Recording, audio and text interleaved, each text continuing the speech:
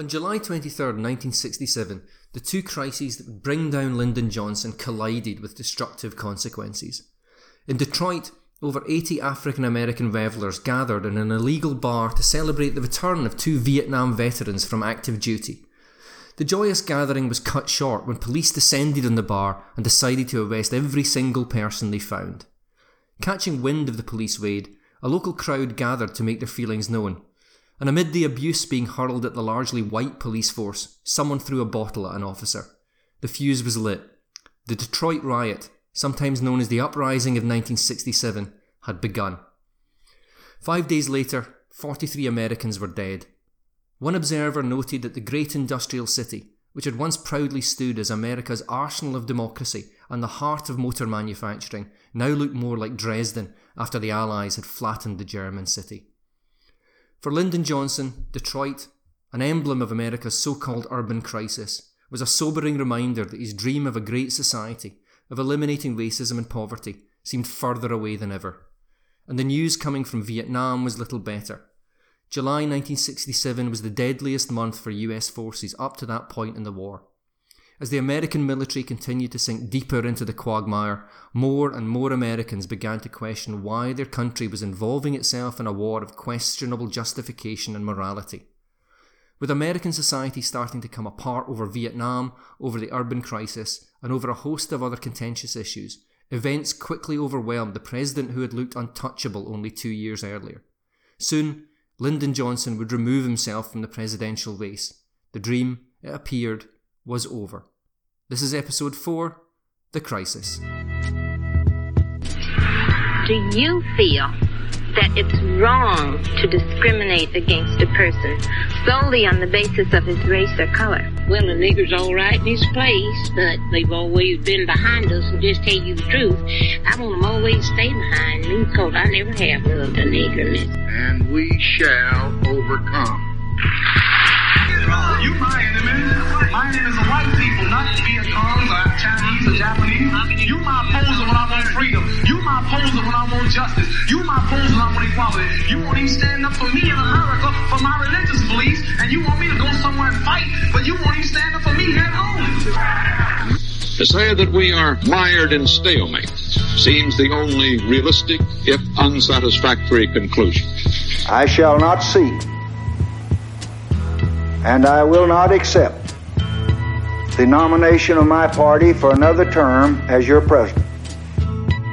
A teenager held up a sign, "Bring us together." And that will be the great objective of this administration at the outset, to bring the American people together. Hello and welcome to episode 4 of our series on Lyndon Johnson's America. This, of course, is the American History 2 podcast. I am Mark McClay, and I am joined down the line in Huddersfield by Malcolm Craig. Hello, Malcolm. Hello from a rather damp and rainy Huddersfield. So if you can hear a pattering sound in the background, it is the rain falling on my window, as a song might say. That was very poetic, the way you put that. It was. I can't stand the rain against my window. There we go. I mean, we haven't told the listeners the name of today's episode. It is called The Crisis. It is indeed The Crisis. We have had the ascent, the dream, the war, the crisis. I'm sort of seeing a narrative arc that we're implying on this story. Can you guess what's going to happen at the end of this? Who knows? I know. Cool. So, I mean, today we're roughly going to be talking about the time span. We left off in 1967, sort of mid-1967, with the war not going very well. And today, I think we're only going to cover about a year. We'll either get to March 1968 and the big secretive event that I'm sure you don't know by now occurs then, or we'll get to July 1968, which is another big secretive event, which we will reveal if we get there in time. I'm basically assuming that everybody who's listening to this roughly knows the story of 1968 since we've done podcasts that have talked about it before. Mm-hmm. So this is quite a tumultuous time in the United States, both in terms of foreign affairs and in domestic context. Before we go on to discuss these major developments that are taking place, we need to think what must it have been like to live through those years. I mean, there's often the old phrase, that you're cursed to live through interesting times. Do you think, looking as a political historian, primarily focused on kind of domestic politics in America, do you think there's a comparison that we can draw between the political tumult that we're seeing just now and that period in 1967-68? No, I don't. I think today's politics is tumultuous, mainly because of the great partisanship and the somewhat chaotic figure in the White House just now. In 1967, 1968, politics was, it was okay. What was wrong was society, and what was wrong today isn't. It's not. I wouldn't argue that today's political crisis in America is born of societal problems. Yes, I mean, you can look at the Great Recession as to maybe leading to the reasons why you eventually end up with Donald Trump, but things, I think, if you're going about your daily life in the United States of America, aside from some people who there's always sort of losers in society, it is generally a staid, happy society, I think. There is no great war going on. There is no great cultural clash. There is nothing akin to the urban crisis. There is not riots or uprisings in American cities every single year. None of that is there. There's a political storm, but it's not brewed. I don't think it's brewed by societal conditions. In the 1960s, people were cursed, I think, to live through interesting times. 1968 feature assassinations of people like Martin Luther King, Robert Kennedy. As you've already said in the introduction, 43 people die in the Detroit riot. Many people die in the Newark riot that takes place in that summer of 1967. People are going to die in Vietnam War protests as we go into the 1970s and the Kent State shootings. I think there is a lot more reason to that phrase applies to people in the 1960s at this point, and it doesn't really apply to the modern day. We've sort of managed to manufacture ourselves a crisis almost as a way of entertainment, in a sense. At least that's my maybe very debatable take on it. I don't know what you think. So, do you think that in terms of looking at America in this 1967-68 period, is it appropriate for us to go a crisis? And how do we define a crisis? In Britain, many of us are kind of familiar with the famous kind of headline. Jim Callaghan came back into Heathrow in 1979 during the Winter of Discontent and all that kind of thing, and kind of attempted in some way to kind of shrug off what Britain was going through at that point in the late 1970s. And there's a famous headline, "Crisis, what crisis?" and all that kind of thing. So is this a crisis, and how do we define it?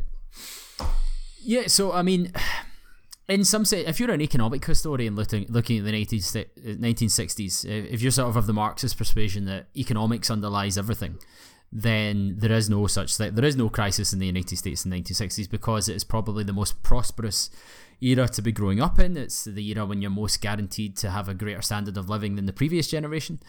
And the wealth is, by historical standards, very well spread out in that sense. So if you're looking at it in purely economic terms, then I can refute exactly what I just said. So you can maybe say today we have greater inequality than we did back then. But in terms of society and culture, in terms of racism and in terms of, or just race relations, in terms of trust in government, in terms of the fact that you may well, if you're a young man at this point, you have a great deal of chance of being brought, drafted to fight a war that you may not believe in, and you have a good chance of dying in.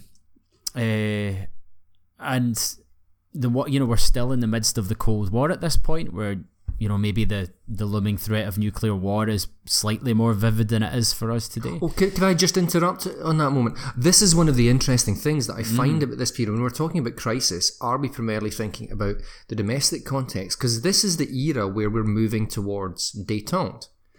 Post-Cuban Missile Crisis, the era of the hotline, the Limited Test Ban Treaty moves towards the Nuclear Non-Proliferation Treaty, which we might talk about a little bit later. But is this domestic, rather than this kind of overarching sense of Cold War crisis, is this really, we're talking about the domestic context here? Absent Vietnam. Apart from Vietnam, that's what makes it tricky, because you can't separate Vietnam from the domestic crisis. No, absolutely. Both. It's probably even more important. As much as it pains me to say it as a domestic historian, the Vietnam War is the most important feature of what is going on here. I'd say arguably even more so than the urban crisis. I think you're right. I think is the crisis being over dramatic.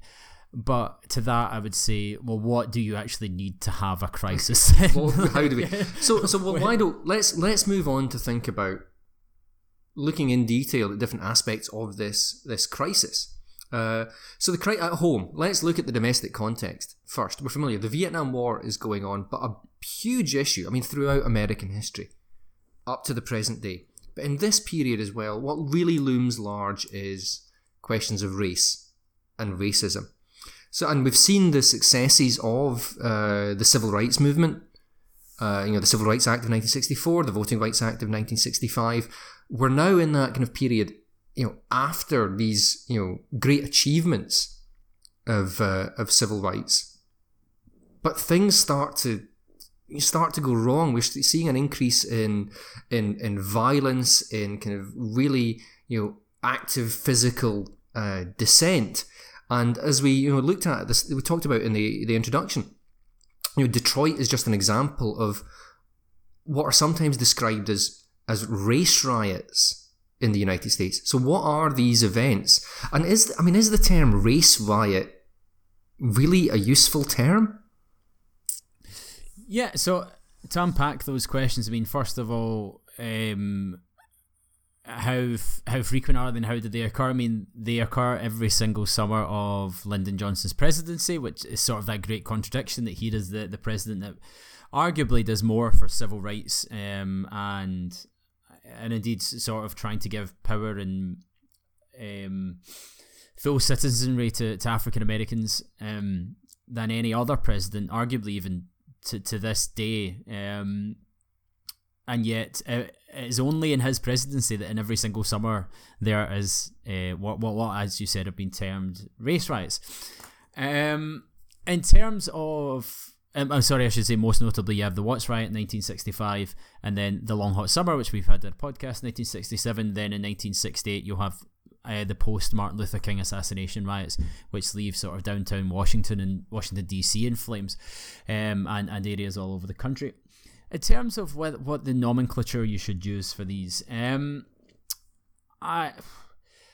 am sympathetic to. I think first of all it depends on what event you're discussing.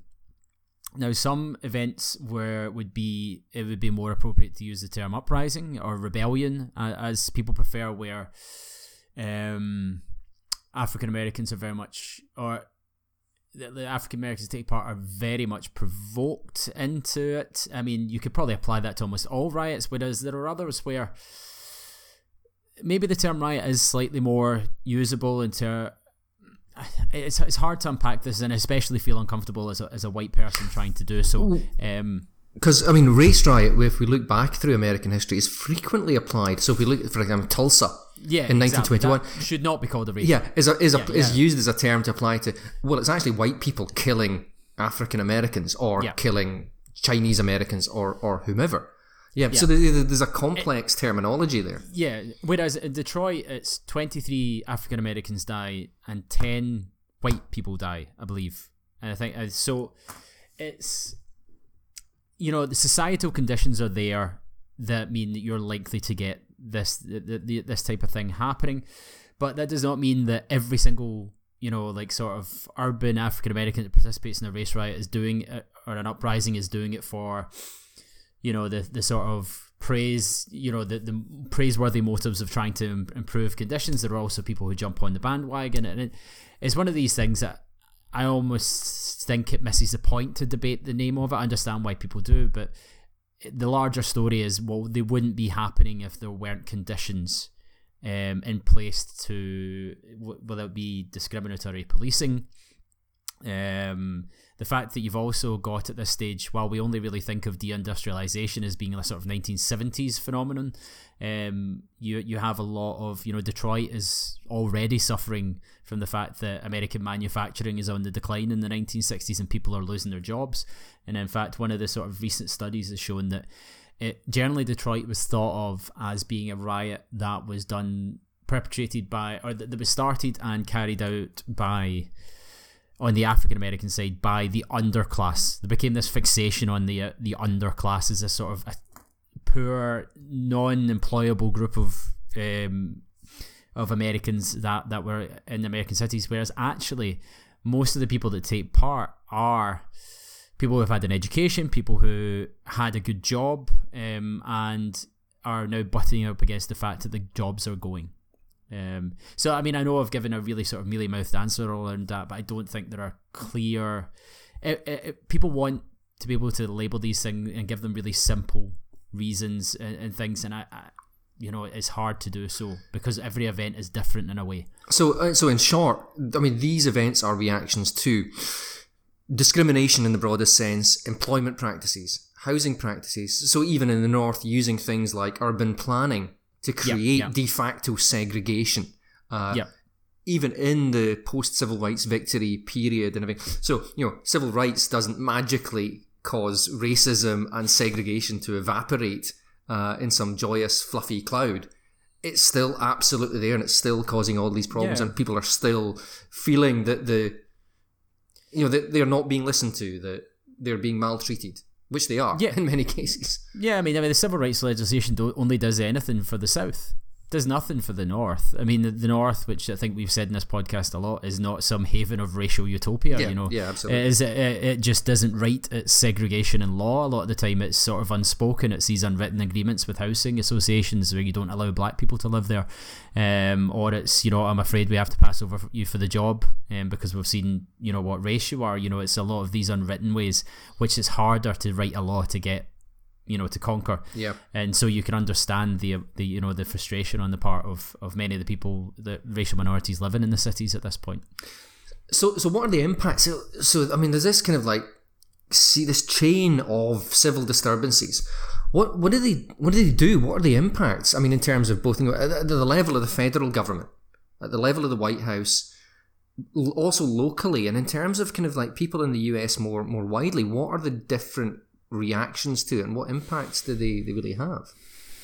Yeah, I mean, I could characterise the reactions quite quickly because I think I've done so in a previous podcast. I mean, the reaction to riots essentially means that a lot of white Americans turn against further African American progress in terms of housing desegregation or in terms of funding poverty programs, which were often at this point targeted towards the urban black population. A lot of the white population swiftly turn against continuing to support programs like that, and it also creates further splits among the African American community, those who have bought into Martin Luther King's non-violent approach, and those who are sick of such an approach, believe it's completely inadequate and want to push further, apply further pressure through violence to the relative authorities. And then you have politicians who either decide to support poverty programs and think out of fear that there'll be more riots, or they go, right, okay, and then you get the other approach is to emphasise law and order and to beef up police forces and to crack down and to do all the things that will lead to the war on drugs and will lead to the SWAT forces that we've talked about elsewhere. In terms of how the different levels of government divides, I mean, Detroit's a real example of how government and federalism in America can really be dysfunctional. You have the mayor, Jerome Kavanaugh, who's a sort of big liberal supporter of poverty programs. He's disagreeing with the governor of Michigan, George Romney, who's a Republican, who is sympathetic to the riots but has different solutions. And then you have this tension going on with Johnson in the White House, whereby neither Romney nor Johnson want to be the one that ask for national troops to be sent in, the National Guard to be in to quell the riot. Because George Romney is a potential presidential candidate to run against Lyndon Johnson in 1968. Even Jerome Kavanagh, the mayor, wants to be president one day. So you've got all these competing political motivations going on, which does nothing to help the situation in Detroit. So it's, in the short terms, these are great challenges to the American system of government, which in many ways they aren't able to meet. And how is this kind of related to kind of like the challenges that the post-64-65 civil rights movement faces, or civil rights movements, because there's a lot of complexity there, and the changes that are taking place within, I mean, particularly kind of, African American attitudes towards civil rights, their relationship with the state, their position as Americans. How is this all interrelated with these changes?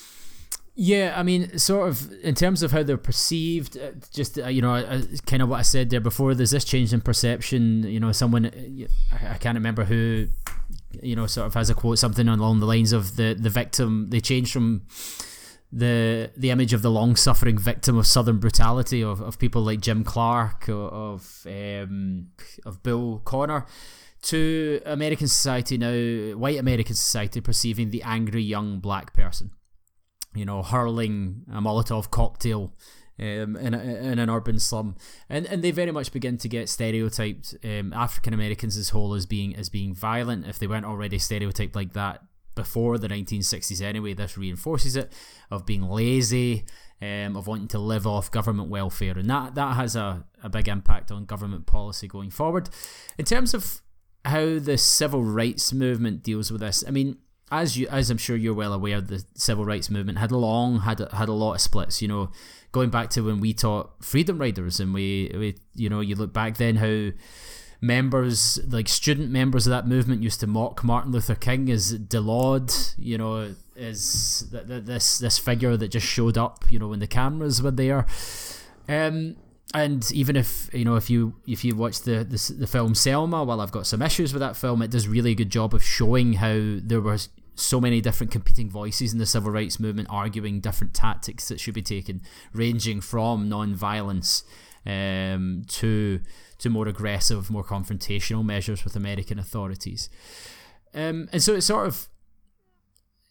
it's kind of interesting in an odd way. The Martin Luther King's death in 1968, in April of 1968, and his assassination, it almost almost unifies all elements that had broken, because they're all so angry that you see this huge outburst of anger across the cities for someone who had become an increasingly divisive figure in the movement as it had gone along.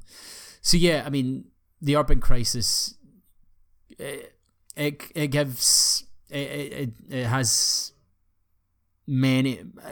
I'm trying to think the way to put this. Some people are happy that the urban crisis comes to the fore amongst the civil rights movement, and others are less so. Others would prefer to work with closely with Lyndon Johnson and follow the methods that white politicians would prefer them to follow.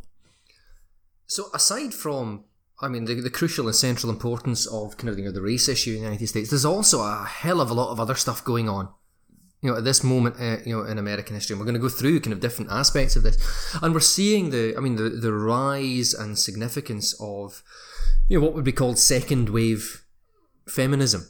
And the rise of key figures protesting against entrenched misogyny and sexism in the United States and globally as well, but also within the anti-Vietnam War movement as well. So I mean, you see kind of the rise of important organisations like Women's Strike for Peace, figures like Bella Abzug, who are kind of like really kind of bringing together in many ways feminist and anti-war issues. Yeah, I mean, in nowhere is that seen more clearly than in the Miss America protest that takes place in 1968. And this is the protest which gives the famous sort of bra burning myth.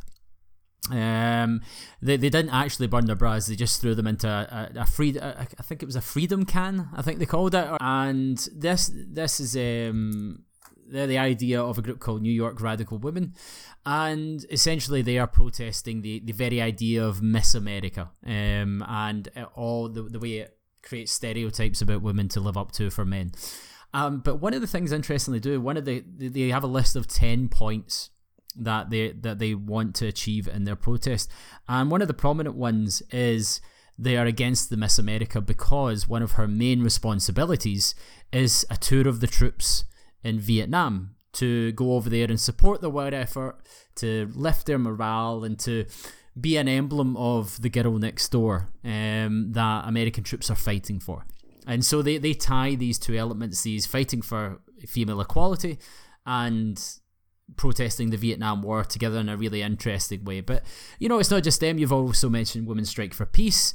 There's also a group called Another Mother for Peace that come out. And then there's the Jeanette Rankin Brigade. Jeanette Rankin was famously one of the, I think she was either the first or second female to ever be in Congress.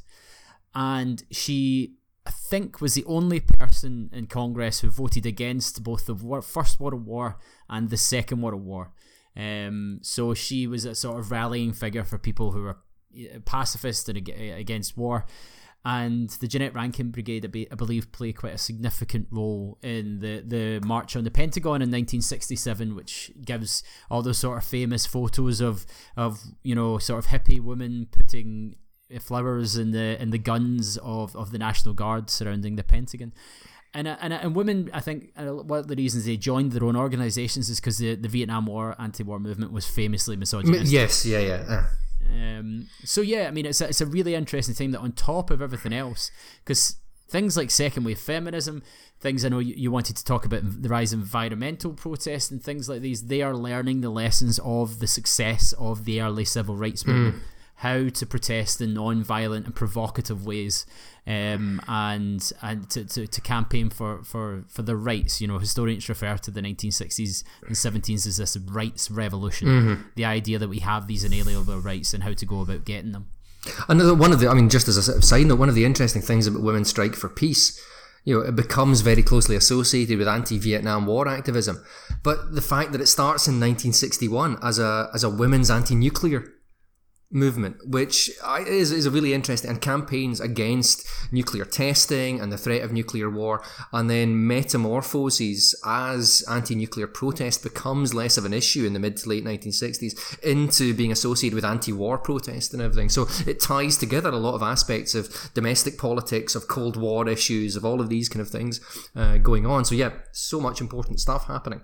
And yeah, you mentioned the rise of environmental consciousness and the rise of the ecology movement. It was 1962, so just before Lyndon Johnson becomes president.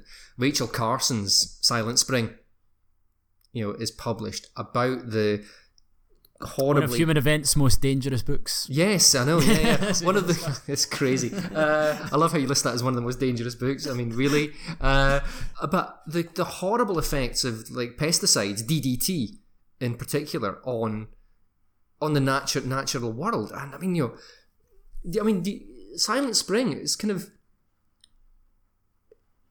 This is a facile comparison, but do you think that we can compare the advent of Silent Spring with what Greta Thunberg is doing just now, just in terms of the way that it brings these issues into the public consciousness in a way that perhaps hasn't happened? Yeah, I mean, it climaxes in the end with Earth Day. Yes, in 1970, which was a huge sort of all around America. It was observed this Earth Day, but a couple of years from the point we're talking at just now. And on top of all this, you have the counterculture, which, given it's counterculture, you would think it's, by its very being, it would be sort of off on the side and no one really paying notice to it. But the counterculture and the image of hippies and the summer of love in 1967, the sexual revolution that's going on, the use of drugs, the advent of the music festival, particularly Monterey in 1967, and then Woodstock in 1969. Just as media are like flies to the ointment of this. And really kind of show really give a lot of airtime to the hippie movement and the counterculture and everything in a way that outrages a lot of older Americans who perceive the society that they'd grown up in as falling apart. So it just adds another layer of difference, of divide to American society at this point. You see different generations beginning to disagree on how life should be lived. Although, tiny historical anecdote, as you and I both know, but maybe our listeners don't, hippies tended not to refer to themselves as hippies. Freaks or heads was the term that was tended to be used inside that culture. Yeah. There we go. But you look back at the late 1960s and see the counterculture and see the fest. You see Monterey, you see Haight-Ashbury, you see kind of like long hair and the Beatles and Jefferson Airplane and all these kind of things. And people think, oh, that's what it was like. But there's actually mainstream American society and mainstream popular culture. This is a minority of Americans. Not everyone's getting on the hippie, free love and finally some decent music bandwagon. Not everyone is turning up, tuning in, and dropping out. No, exactly. Not everyone's buying copies of Volunteers and going smoking vast amounts of dope and listening to it. No, I mean, like, you just have to look at the success of the whole Green Berets franchise in the 1960s to see, if you want. If you want a treat for your ears, go listen to the Ballad of the Green Berets, and then after you've listened to it, think about the fact it was number 1 for 5 whole weeks. It's basically a military drum beat with a man singing, fighting soldiers from their as I pointed out on a previous A to Z, he's not really singing. He's kind of talking in time with the music. Yeah, and then I think that comes out in 1966. Sergeant Barry Sadler. Yeah, and then John Wayne brings out the film The Green Berets in 1968, I believe, which is basically an attempt to paint the Vietnam War as a sort of in Western style and good guys versus bad guys in the Americas, sticking it to them and everything, and the war is almost over. So yeah, and that was a huge success at the box office as well, despite the fact that when soldiers in Vietnam were shown it, they laughed at it. Such was its ridiculous. Yeah. They found it hilarious. So yeah, I mean, mainstream culture is not like the counterculture is taking over American life, but it's one of these things that your grandpa or your father can be sitting there on. Oh, society's going to hell in a handbasket. Like that type of thing. What is that noise meant to be? Which is weirdly what my father said to me when I was listening to like Slayer and Metallica and stuff like that. So I can kind of understand. I actually agree with them on those. Well, let's not get into your attitude towards metal. Anyway, but let's think for a moment about the man at the top and his ideas for America. So Lyndon Johnson and his Great Society. Let's make America a better place. And the programs that he was trying to bring forward. Now, he had a certain amount of success from when he kind of arrived in the presidency, but by the time we're getting into 1967, 68, the Great Society is really coming under a lot of pressure. It's coming under a lot of challenges. And who's challenging the Great Society? Is it just conservative congressional Republicans who don't like this big government, the federal state is spending money on people that don't deserve it? Is it just them, or is it a bit more complex than that? No. It's everyone. Johnson basically becomes an island of one, a block of one. It's sort of that way that he is just sat in the White House and no one else agrees with him at this point. Because he's been weakened by the Vietnam War and by the ongoing urban crisis and everything. He is, people are feeling. And because he was so successful in getting Congress to do exactly what he wanted them to do for 2 years, it's almost like, the children are pushing back against the father, especially now that the father is weakened, type thing. Because, you've got, as you said, you've got conservatives who still think a lot of the Great Society's ideas are socialism. And also, as we've discussed before, they are unaffordable at a time of war. The whole idea of you can't have guns and butter. But on the liberal side, on the rise of the new left as well in politics, they simply think the Great Society doesn't do enough. The war on poverty isn't working because it doesn't have a big enough budget. You need to have, if you want to solve the problems of American cities, of American racism, you need to have a Marshall Plan for American cities. You need to spend billions, not mere hundreds of millions. And because the Marshall Plan between 1948 and 1952 for the recovery of Europe was $13 billion. Yeah, so roughly. they're basically saying you need to spend that money there. And not often what people who are against the war in Vietnam do is they just say, well, let's come out of Vietnam and use the billions we're spending in Vietnam to spend it on America's cities. Sorry. Yeah, on you go. So I was going to ask, so because of all of this, is the focus of the Great Society changing? Are Lyndon Johnson views on what the Great Society is intended to do changing at this point in time? Yeah, I mean, when the focus begins, basically, Johnson is trying, he passes these programs that sort of help everyone, Medicare, healthcare for all older Americans. That is a universal program, as we would talk about it. I mean, it still has Medicaid, which is help for the poor, but you've got that big thing there for everyone. Education spending helps everyone's kids, in theory. So, that type of thing. By the time you get to... Even the war on poverty was sold as helping a lot of white kids. By the time you get to the 1960s, more focus is on programs that can help the urban black poor. Programs that are called things like model cities, rep supplements, the Civil Rights Bill we've discussed in the past. You still have other things going on. The Great Society, I don't want to oversell it. The complete ethos of government programs being good things hasn't died. You get things like the Clean Air Act, the Clean Water Act, all these kind of incredibly boring pieces of legislation, but which help a lot of people. It's good that rivers aren't, festering full of pollution and things like that. And tie into the burgeoning environmentalism movement, which you talked about a moment ago. Exactly. So I don't want to oversell it.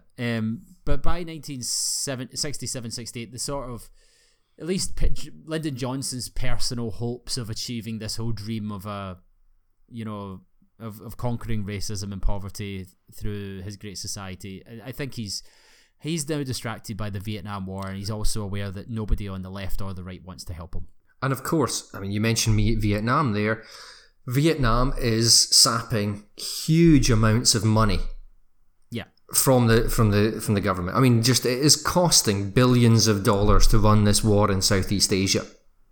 Which is, I mean, if you're spending money there, you're not spending it on domestic programs. So how does he square the circle? Does he manage to square the circle of funding Vietnam and funding the Great Society? Not really, no.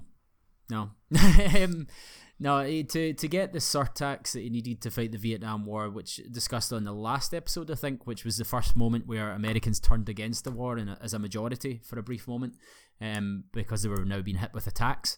To get that, he had to agree for Conservatives to back that, he had to agree to slash a percentage of Great Society budget. So, I mean, pretty much people see that, some historians see that as the end of the sort of Great Society, at least under Lyndon Johnson sort of expansion. Okay, so we've kind of alluded to the fact that the Vietnam War is sapping vast amounts of cash away from the Great Society, is causing all these domestic problems at home. So let's turn to Vietnam and the actual war in Southeast Asia. So by 1968, Vietnam is seen to be a crisis for the United States. So we should probably examine, well, why? What's changed? What has changed from 1965 and the involvement of American ground troops in the fighting in Vietnam? What is going on here? Yeah, I mean, there's a couple of things that are worth highlighting. First of all, in 1968 as America reaches its peak involvement in Vietnam. I think there's at the height in 1968, 500,000 Americans are in Vietnam. I think that's correct, and partially as a result of that, it is the highest as of the years of the Vietnam War. It's the one in which the most people die, the most Americans die. Sorry, so obviously that has ramifications.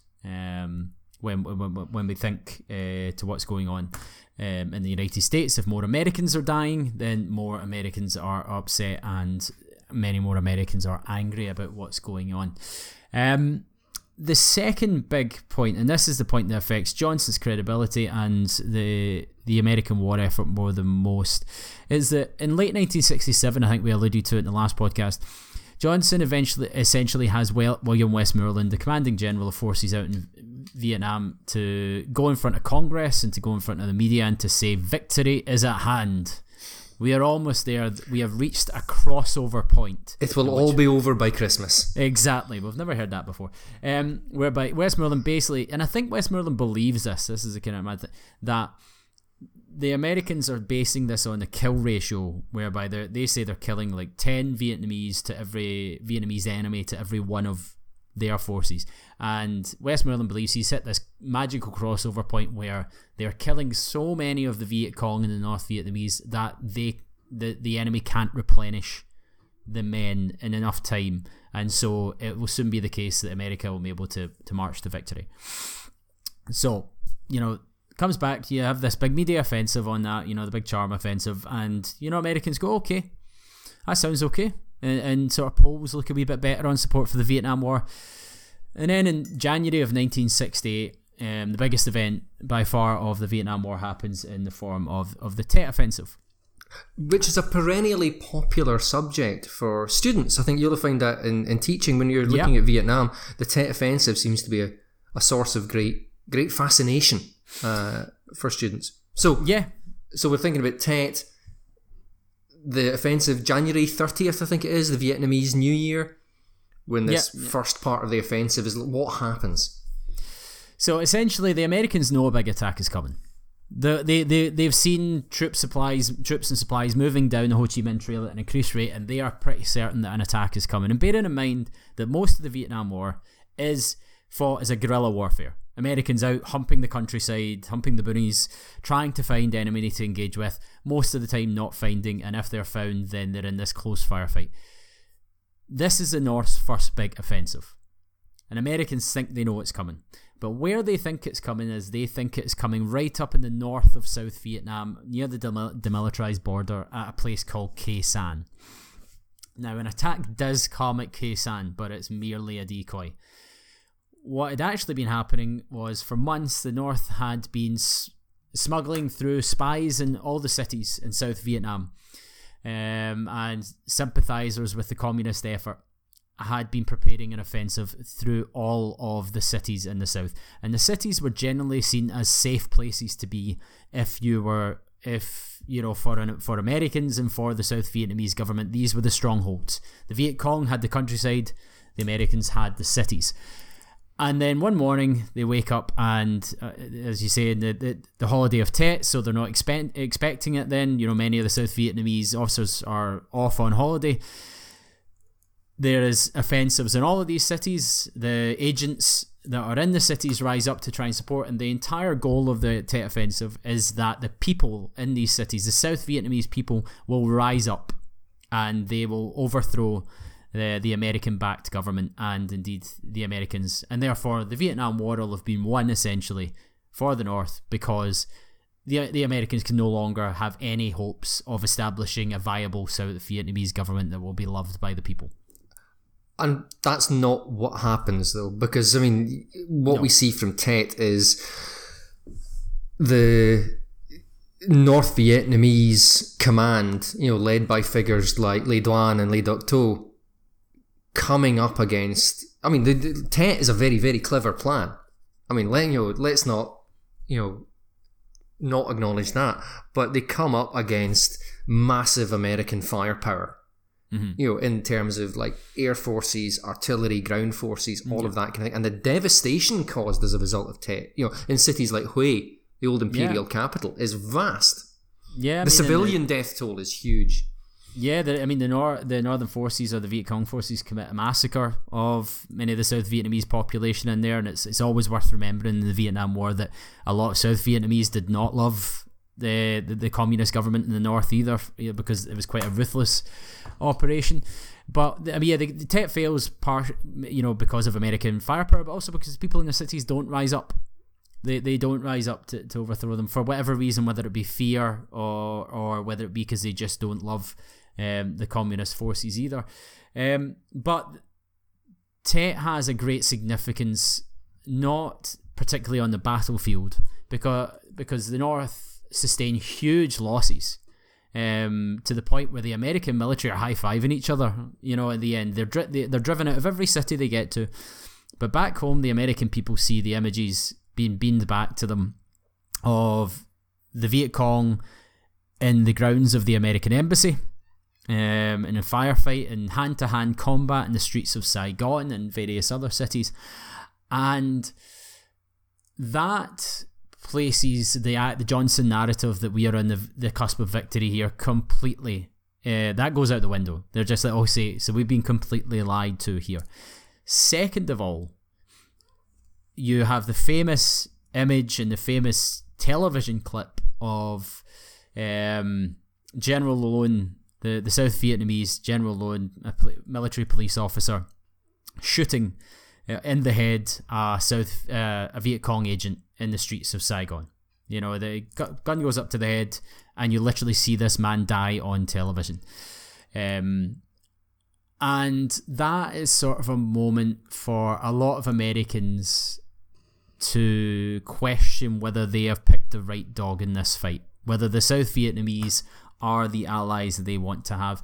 It sort of reminds me of that Mitchell and Webb sketch that you introduced me to, of where they're talking with they're the Nazis in the trench, the anxious they eventually Nazis, go, yes. yeah, and then they go, one of them goes, wait a minute, are we the bad guys? Yeah, you know. But that ties into another thing, and we'll talk more about this in the next episode, is the ways in which South Vietnamese people, you know, whether they are kind of anti-communist, liberal or conservative anti-communists in different religious denominations, are starting to resent the US presence in the country, are starting to resent the devastation being caused by the US presence, by the fact that places like Saigon have, you know, turned into the levels of prostitution, sexually transmitted disease, black marketeering, profiteering, all that kind of stuff. There's a lot of, even amongst, you know, South Vietnamese who are anti-communist, who don't like the North, are starting to really resent the United States. Yeah, definitely. And I mean, there's just rampant inflation in the economy because it's all American military spending going into it, so normal people are struggling to get by. So if Tet is such a military victory for the forces that are dominated by the United States and the Army of the Republic of Vietnam, what's the effects back home? I mean, is it a defeat? What about the media? What's all going on there? Yeah, so I mean, one of the reasons it's a defeat is kind of what they say about political debates. It's not necessarily how you do in the debates, how the fallout is covered afterwards. So I mean, there's a couple of things here. I'll deal with the media in a second, but the Johnson's big PR defeat in the aftermath is the fact that it comes out that William Westmoreland comes back after Tet and asks him for another 200,000 troops. The New York Times gets hold of this information, and Americans are just like, are you actually kidding me? You just said we were on the verge of winning this war, and now you want 200,000 more troops. And a knock-on from that is the fact that Johnson meets with the Wise Men Council, as they're known. This is sort of former Secretaries of State, Defence, military men, and even guys like Dean Acheson, who had, you know, Cold Warrior of all Cold Warrior, going back to the Truman days, who basically say, just get out. That we're going to lose, you know, like it's stupid to just keep going deeper and deeper. And they'd up to that point told Johnson to stay the course, you know, don't, you know, show weakness. And they begin telling him, no, it's time to go. His own Secretary of Defence tells him, no, this isn't a war worth fighting anymore. So you've got that going on. In terms of your question about the media, I am entirely skeptical of that the media do anything. Maybe newspaper journalists have a certain bent to try and put to turn some opinion against the war. But in terms of television, which is one of the main medium at this time, what television does is the fact it's there. The fact the television had never been there before to show the fighting. It would never be there again, really, because ever since then, censorship has been in place to stop television cameras seeing the chaotic scenes that they witnessed in Saigon. And the fact that the Tet Offensive mostly takes place in Saigon, which is where all the television crews are, because they can't hump their huge big cameras out to the countryside and film the war there, but they're able to film the American Embassy attack and the chaotic scenes, and just by doing that, it gives the American people a window into the war that they never really had up to that point. So I don't think the media, at least the television media, have an agenda of sorts to portray Tet as a defeat. I just think by showing these moving images, showing the chaos, showing American troops looking lost, people lying dead in the street, a lot of Americans came to their own conclusion that they had been lied to about what was happening in Vietnam. But I feel that is enough of Tet. And I think maybe just before we begin to wrap things up, you hinted at this earlier in the podcast that aside from Vietnam, you actually have the rise of détente in this period, sort of following the Cuban Missile Crisis, and I think it would probably be good as well if you can catch us up, because that's sort of where we left all the other foreign policy in the Cuban Missile Crisis way back in the Ascent episode. So what else is going on in the world up to this point between sort of 64 and 68? The answer is a lot, but from Lyndon Johnson's perspective, something like the Chinese nuclear test of 1964 is a major moment. Suddenly there is a non-white state that has nuclear weapons now, and this is a subject of great concern, both for the United States and for the Soviet Union, because we need to remember that between the late 50s and into the early 60s, we've seen the Sino-Soviet split. This kind of split in what was perceived as a monolithic communist world. And we now have two different poles within the communist world. And there was very brief discussion during the Kennedy era of joint US-USSR military action to halt China's nuclear weapons program. That never went anywhere. But there was a brief discussion about this. But the Chinese test is celebrated by large parts of the developing world. It's seen as a great victory against neo-colonialism, neo-imperialism. It demonstrates that non-white peoples can develop the same things as white peoples. But it also leads to wider concerns about the wider proliferation of nuclear weapons and helps to spur efforts to create a nuclear non-proliferation treaty to prevent any further spread. Now, there have been previous attempts at this, and the importance of smaller states like Ireland and Mexico in driving the initial move towards a nuclear non-proliferation treaty. But Johnson only really gets interested in this, what becomes the 1968 Nuclear Non-Proliferation Treaty, in about 1967. And one of the reasons is he needs a foreign policy victory, a positive foreign policy agenda to try and take attention away from Vietnam. So the NPT and nuclear non-proliferation is seen as a positive thing. Plus, there's a bunch of other stuff happening.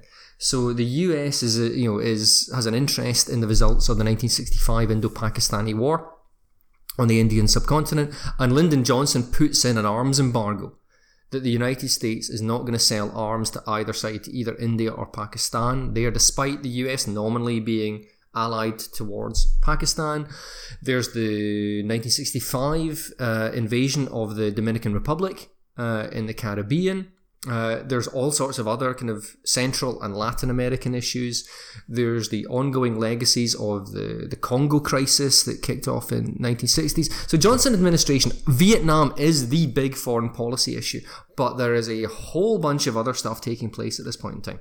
Yeah, and I mean, it sort of reinforces that notion that, 1968 isn't just chaotic for America. It's not just a crisis in America. There's a crisis around the globe that goes on. And obviously, even 1968, you're going to get the Prague Spring, where the Soviet troops will crush that. So yeah, it's a volatile time in world history, the rise of the New Left around the world and the students' movement and things like that. But an important thing to point out is that despite the Prague Spring, what 1968 demonstrates, and using the NPT as an example, is that the United States and the Soviet Union, and Britain is a signatory power of the NPT as well, that they can work together and create these international treaties in with common interests. So, and I think within that we see the roots of what becomes referred to as détente in the Nixon era and into the 1970s. So it demonstrates that perhaps this bipolar order isn't as fixed and stable. It's not a bipolar order anymore, it's multipolar. And some historians like Anders Stephenson, I don't necessarily agree with them, argue that the Cold War, as we know it, in terms of the bipolar nuclear armed conflict, ends sometime about 1962-63 after the Cuban Missile Crisis. I don't agree with that, but it's an interesting perspective. That's a lot of crisis. There is a lot going on domestically and a lot going on in the world there. What happens to Lyndon Johnson in March 1968? In March 1968, Johnson removes himself from the presidential election as a result of a combination of the fact that in the New Hampshire primary, the anti-war candidate Eugene McCarthy achieves, Johnson only gets 49% of the vote, which is unheard of at the time for a sitting president to get so little. Normally you'd expect 90-something% of the vote. Then on the back of that, Robert Kennedy, Johnson's chief nemesis, and I don't use that word lightly, they hated each other, got into the race as well against Johnson. And also Johnson is an ill man. He's not particularly well. I didn't mention it in the Ascent episode, but he had a massive heart attack in the mid-50s. Men in his family did not live long. He was acutely aware of this, and he had a lot of health issues in office, and the prospect of another 4 years probably would have killed him, given that he dies only 5 years after getting out of office, without the burdens of White House life. So yeah, he goes on television, he announces he's no longer running for the Democrats' nomination, and he announces a partial halt to the bombing of North Vietnam in a bid to bring them to the peace table. And we'll discuss how those efforts go in the next episode. Do you think, very briefly, Johnson's is he a victim of the kind of avalanche of events, or is it his fault? Is it his decisions? Can I be that horrible historian who sits on the fence? But that's fine, because questions of blame are totally boring. It's more the how and the why is the most interesting thing. I know, exactly. I mean, he is in some sense a victim of his own decisions, particularly, most obviously, is the Vietnam War. Now, you could argue that he fights the Vietnam War because of his times, because he comes out of this rabidly anti-communist fear of appeasement, all the reasons we discussed in the previous episode. But if he had been a leader with more wisdom, with more dexterity in the way he approached the Vietnam War, then I think you can make a plausible argument he could have got out of it and not sank so much blood and money into a war that was the main reason for his unravelling of his presidency. On the domestic front, I think he was a victim of his times. I mean, like I said, it's kind of weird that Johnson is the one who is sort of burdened with the urban crisis and the racial violence, and at a time when he is the main force in government. I would say, at least in the, maybe not the main force in government, but one of the main forces in government that leads to the Civil Rights Act and the Voting Rights Act. He drives this great society, which underneath it all really does want to help, African Americans, like poor African Americans. He's one of the only presidents to ever acknowledge the legacy of slavery and how that had impacted the African American experience. So I don't think you can blame the urban crisis on him. I'm not saying he didn't handle it perfectly. He made some heavy-handed decisions with regard to how to deal with the riots. But I think in terms of on Vietnam, he's a victim of his own decisions, and in domestic policy, he's a victim of his own of the times in which he lived. And I think we'll end it there. Thank you, Mark. You've done the majority of the talking and thinking for this episode. So thank you for shouldering that burden. On the next and the penultimate episode in this series, episode 5, we're going to be looking at the period roughly from mid-1968 until Lyndon Johnson's death in 1973, looking at the short to medium term outcomes of his decisions of Vietnam, of domestic policy, and the rise of Richard Nixon as well. So, until next time, thank you very much for all your input, Mark. Thank you very much. I cannot wait to discuss Richard Nixon. Fantastic. And thank you all for listening, and we'll see you again in episode 5. Cheerio.